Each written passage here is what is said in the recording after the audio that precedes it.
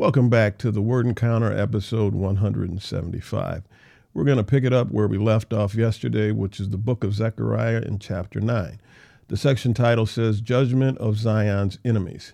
Verse 1, it says, a pronouncement. The word of the Lord is against the land of Hadrach, and Damascus is its resting place. For the eyes of humanity and all the tribes of Israel are on the Lord. Notice it says, for the eyes of humanity, not just Israel, humanity, the eyes of all humanity and all the tribes of Israel are on the Lord. And also against Hamath, as well as Tyre and Sidon. Ashkelon will see it and be afraid, Gaza too, and will writhe in great pain, as will Ekron, for her hope will fail. A mongrel people will live in Ashdod, and I will destroy the pride of the Philistines. I will remove the blood from her mouth and the abhorrent things from her teeth. Then they too will become a remnant for our God. Now, this is interesting. See, and so this is a judgment. This is the Lord proclaiming judgment against Zion's enemies. And so these are his people's enemies. These nation states are his people's enemies. And so he's pronouncing judgment against them. But he says, I will remove the blood from their mouths and the abhorrent things from between their teeth. In other words, the Lord is saying, after I do these things, I'm going to clean them up. And then it says, they too will become a remnant for our God. In other words, they were enemies at one time, but after they have been cleansed and washed up and whatnot, they too will be grafted into the family. You see, and so God is the God of all, not just the God of the Israelites. He's the God of all. And he's punishing and judging all people, not just the Israelites, but all people. And he's weighing the righteousness of all people, not just the Israelites. Because the word says there is no distinction between Jew or Greek. You see, he says they will become like a clan in Judah and Ekron like the Jebusites. And so we see that everybody is eligible to be a full-fledged member in the house of the Lord. Everybody, Jew and Greek, it doesn't matter. Everybody. That is awesome. It says in the title, the coming of Zion's king. And so this is Zechariah. Again, he's prophesying to the Judeans after they have returned from Babylon. And his prophecies are not just for those peoples at that time, but also into the future. See, so we're in around 520, 500 BC. This is 500 years before Christ. See, 5 centuries before Jesus is born. In verse 9, it says, rejoice greatly, daughter Zion. Shout in triumph, daughter Jerusalem. Look, your king is coming to you. He is righteous and victorious, humble, and riding on a donkey. So we will see very soon, because Malachi, which is the book after this one, is the last book in the Old Testament. Then we'll get into the New Testament, into Jesus' birth and his ministry and so on. And so it says, he is righteous. Your king is coming to you. He is righteous and victorious, humble, and riding on a donkey. We will see how this plays out. Then it says, he will proclaim peace to the nations. His dominion will extend from sea to sea, from the Euphrates River to the ends of the earth. And so this is going to be, the Messiah's dominion, the entire world, all the earth.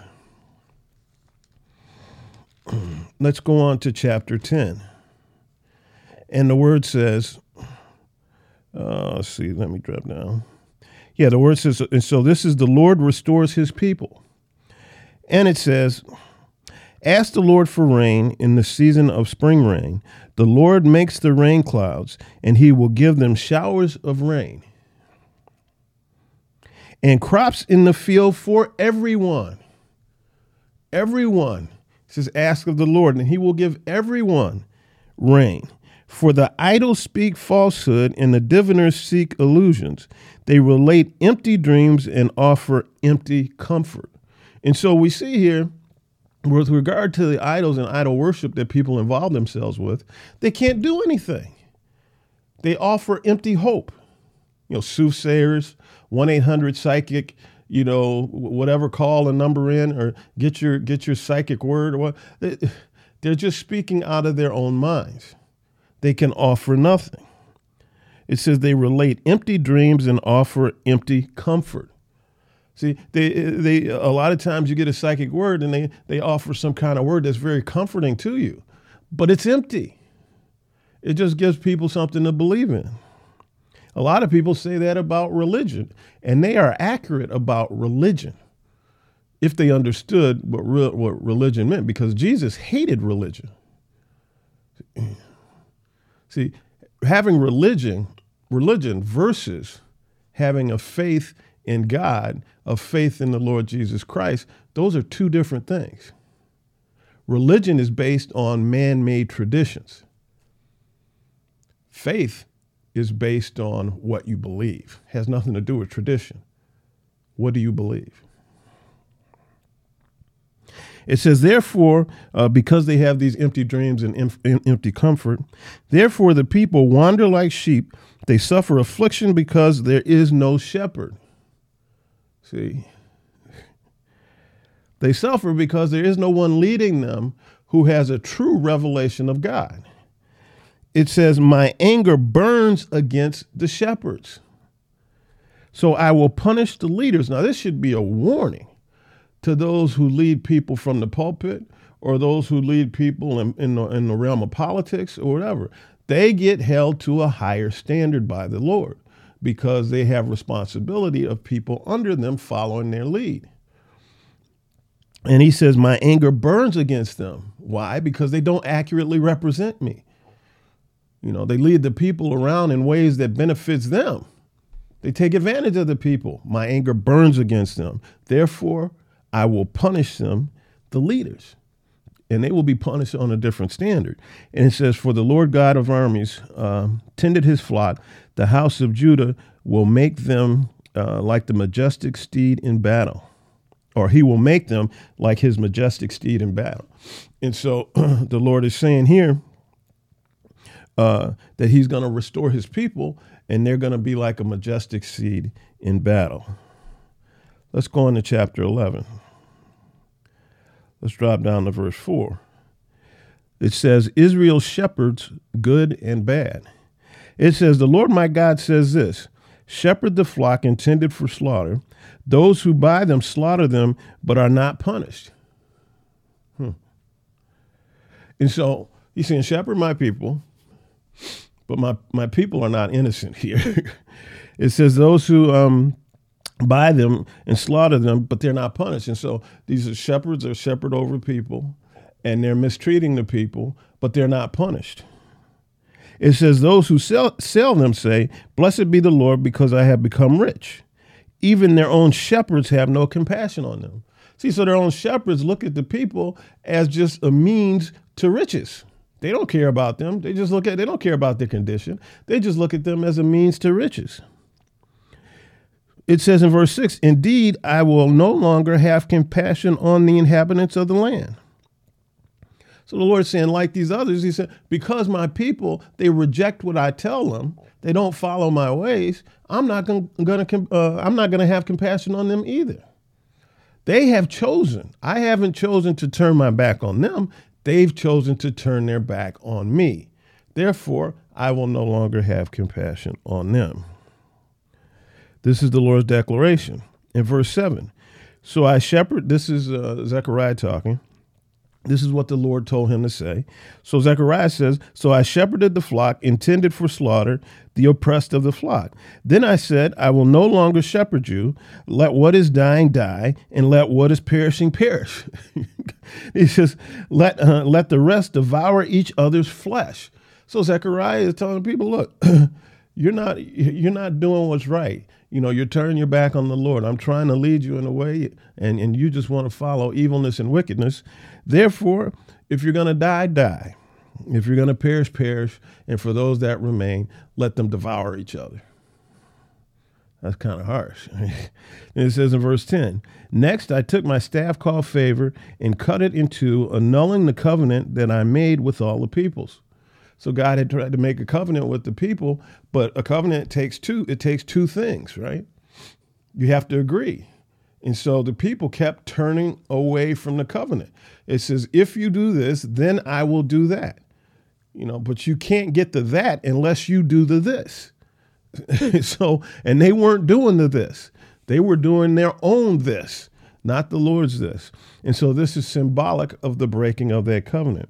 And then it says in verse 12, then I said to them, if it seems right to you, give me my wages, but if not, keep them. So they weighed my wages 30 pieces of silver. And so what Zechariah is saying, it says, look, I tried to shepherd you, but you're not cooperating. Just give me my pay. Give me my wages. And they said, okay. So they gave him 30 pieces of silver. Now, in that time, 30 pieces of silver is what was paid for a slave. It was a pittance. It wasn't anything significant at all.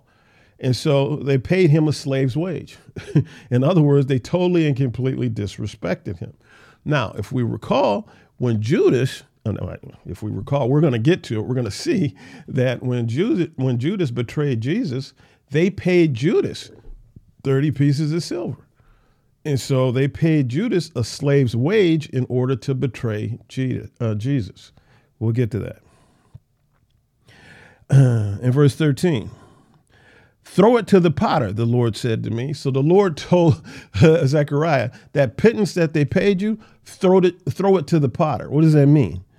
It says that magnificent price, I was valued by them. So I took the 30 pieces of silver and threw it into the house of the Lord to the potter.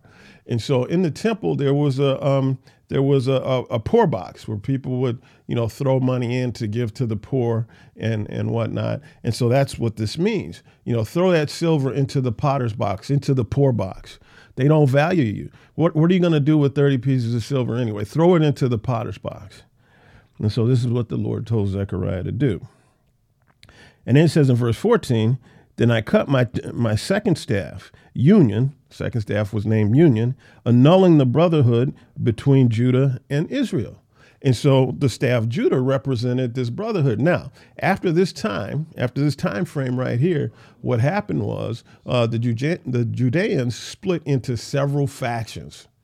You had the Sadducees, the Pharisees, you had the Essenes, you had the Herodians, you had the Zealots. You had all these different factions in Judah that went in their own direction, spiritually and physically and otherwise. And so we see here that Zechariah's prophesied that he broke his staff Union in two, and that broke the unity amongst the Judeans, and they started going in their own direction. Let's go on to chapter 12. In chapter 12, it says Judah's security. And it says in verse 2, it says, look, I will make Jerusalem a cup that causes staggering for the peoples who surround the city. The siege against Jerusalem will also involve Judah. On that day, I will make Jerusalem a very heavy stone for all the peoples. All who try to lift it will injure themselves severely, and when all the nations of the earth gather against her.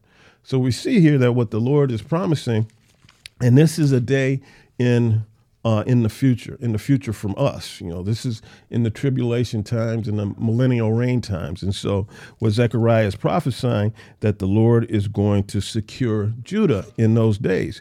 He's he's pronouncing that he's going to fight for Judah in those days. He's going to gather the people, and he's going to gather himself against the nations that come against Jerusalem. And then he says in verse 8, on that day, the Lord will defend the inhabitants of Jerusalem, so that on that day, the one who is weakest among them will be like David on that day. And so it says, on that day, the weakest of you will be like David. The weakest of you will be like a tower of strength on that day. And the house of David will be like God. like the angel of the Lord before them. On that day, I will set out to destroy all the nations that come against Jerusalem. So again, this is a word of prophecy as to what's going to happen in the future. Then it says, mourning for the pierced one. This is very interesting. It says in verse 10, then I will pour out a spirit. The Lord is saying, prophesying through Zechariah, I will pour out a spirit. And it says, I will pour out a spirit of grace and prayer on the house of David and the residents of Jerusalem. It says, and they will look at me. See, this is interesting. And they will look at me whom they pierced.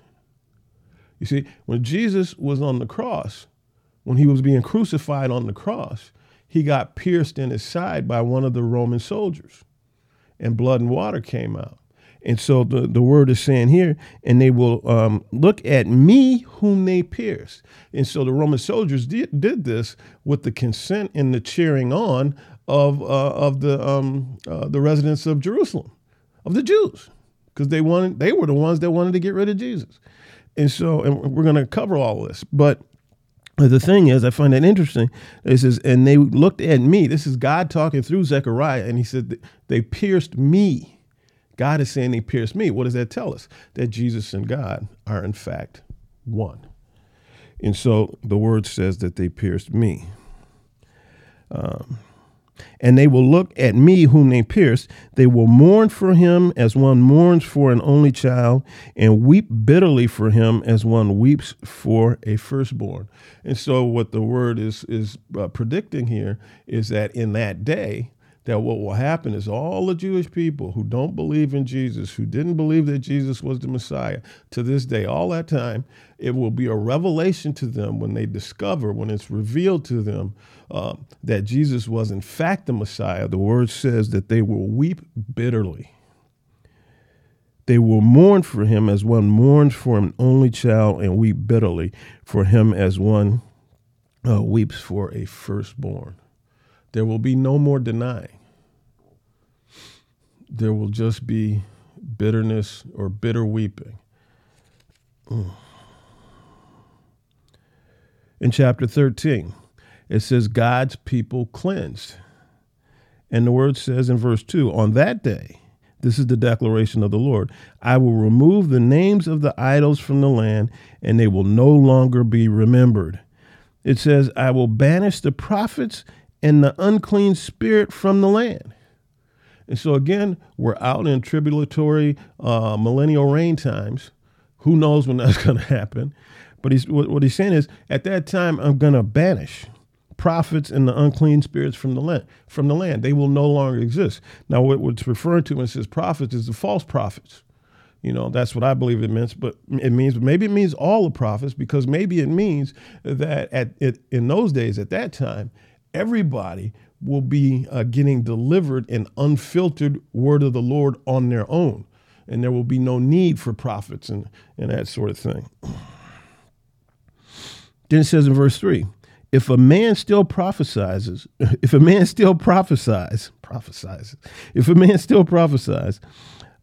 his father and his mother who bore him will say to him, you cannot remain alive, because you have spoken a lie in the name of the Lord. When he prophesies, his father and his mother who bore him will pierce him through.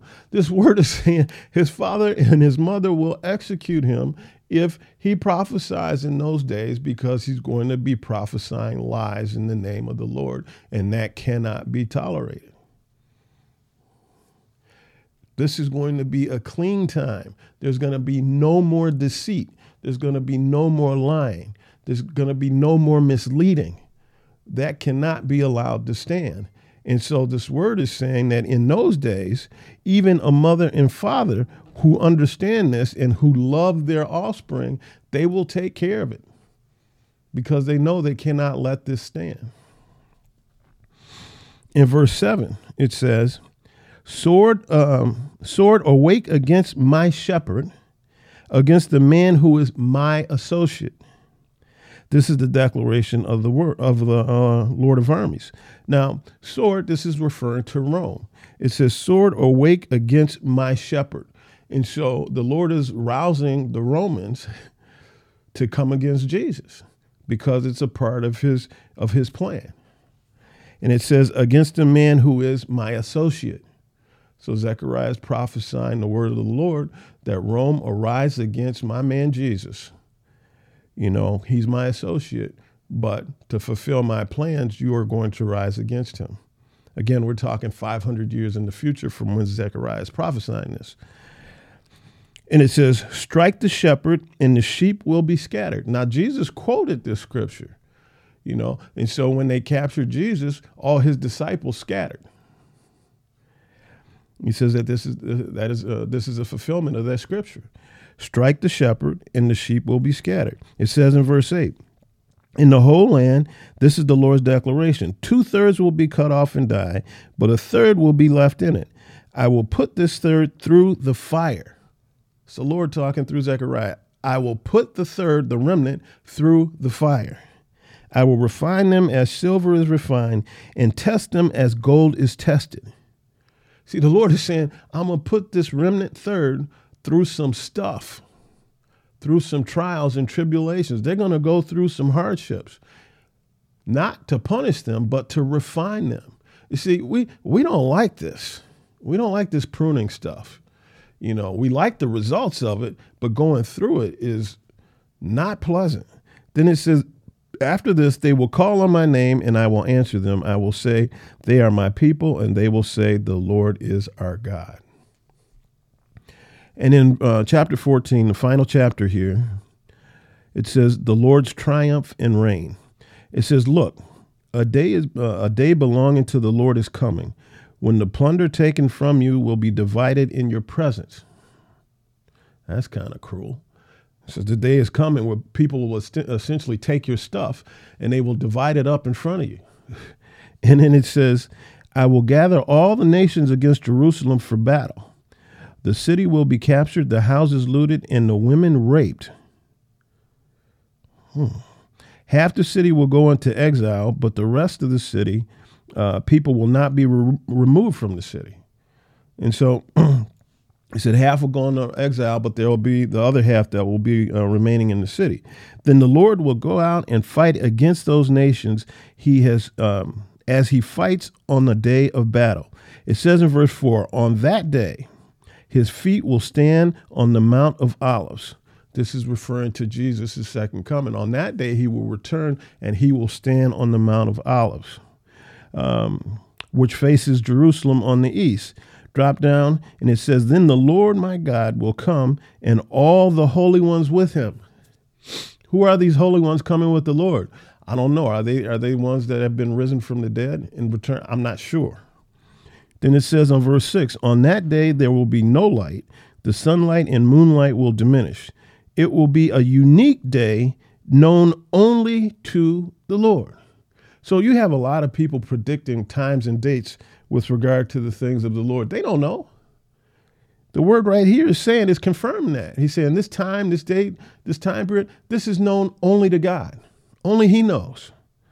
So when you hear somebody predicting this is going to happen at this time, this is going to happen at this time, I look at them sideways because they don't know. On that day, there will be no light. The sunlight and moonlight will diminish. It will be a unique day known only to the Lord. It says, on that day, the Lord will become king over the whole earth. You see, on that day, the Lord had given dominion, had pronounced Satan as king of the earth at one time. You know, it says on that day, the Lord is essentially going to take his rulership back. See, his rulership back. He's now going to coronate himself as king of the earth. I don't believe we see this anywhere else in the word. I could be wrong on that. It says, on that day, the Lord will become king over the whole earth, the Lord alone and his name alone. It says, but Jerusalem will be raised up and remain on its site. And so what this means is that this talking about physically, Jerusalem as a sign that the Lord has returned will rise from the ground, will raise up, kind of like a sign to the rest of the world that the Lord is now sitting on the throne. Then it says in verse 12, it says, this will be the plague with which the Lord strikes all the people who have warred against Jerusalem. Their flesh will rot while they stand on their feet. Their eyes will rot in their sockets, and their tongues will rot in their mouths. And so all the people who had warred against Jerusalem, essentially all the people who had warred against God, all the people who had mocked God, come against God, all the stuff in those days at that time, it says that this will be a sign. This plague will be a sign. And it's going to strike all of those who have warred against me. Flesh will rot. Eyes will rot, tongues will rot. Then it says, on that day, a great panic from the Lord will be among them, so that each will seize the hand of another, and the hand of one will rise against the other. In other words, it's saying, and at that time, these people who don't believe in me, who have warred against me, they will be stricken with panic and start fighting each other. In verse 16, it says, then all the survivors... this is the promise. Then all the survivors from the nations that came against Jerusalem, all the survivors of the nations that came against God, will go up year after year to worship the King of the Lord of armies and to celebrate the Festival of Shelters. The Festival of Shelters was a celebration of Thanksgiving. It says all those who at one time were my enemy, they will start to make pilgrimage to me, to Jerusalem, in order to celebrate me. It says in verse 17, should any of the families of the earth not go up to Jerusalem to worship the King, the Lord of armies, rain will not fall on them. And if the people of Egypt will not go up and enter, then rain will not fall on them. It says, this will be the plague the Lord inflicts on the nations who do not go up to celebrate the Festival of Shelters. And so what's being prophesied here is there's coming a time when there's going to be the great and terrible day of the Lord. Great for those who believe in God, terrible for those who don't. And it's saying what's going to happen, some of the signs that are going to take place, Jerusalem rising up, plagues being spread amongst just unbelievers, and these sort of things, and people making pilgrimages to Jerusalem to celebrate the Lord, as we see Jesus' feet being placed on the Mount of Olives. It said, this is what's going to happen. Now, you have a choice to believe it or not, but I believe the word has made a compelling case with regard to the accuracy of the prophecies coming from the prophets of the Lord. And so with that, we are done today, and we are going to pick it up in the book of Malachi, the final book of the Old Testament, tomorrow. And remember the invitation that Jesus is continuously and always making. If you confess with your